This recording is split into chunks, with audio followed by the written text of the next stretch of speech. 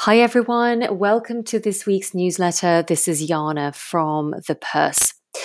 Joe Biden has become the 46th US president, joined by Kamala Harris as the first female vice president. A monumental result.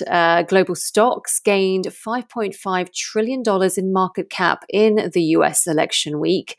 Global stocks are now worth $93.5 trillion, the highest value in history, which is equal to 106.6% of global GDP. All eyes will be on how the markets respond Monday to the Democrats winning the US election, ousting Donald Trump from office after one term only. The Bank of England injected £150 billion into the UK economy. England went into lockdown again on Thursday. And according to chief economist at KPMG UK, Yoel Sefin, the UK could end up borrowing £400 billion this financial year, more than double the record after the financial crisis. The UK furlough scheme was extended until the end of March 2021. Meanwhile, Bitcoin has topped $15,000 and chart watchers are eyeing $20,000 as the next target.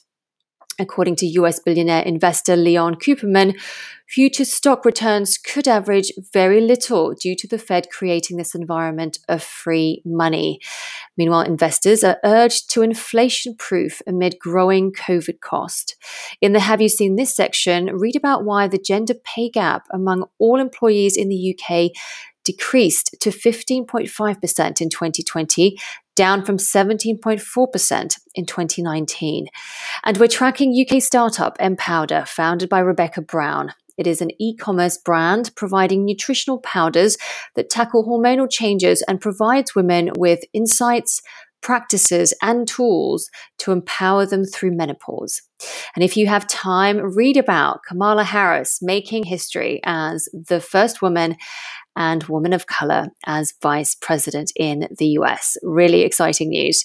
Stay safe, everyone. Look after yourselves, and I look forward to catching up with you all again next week. Bye for now.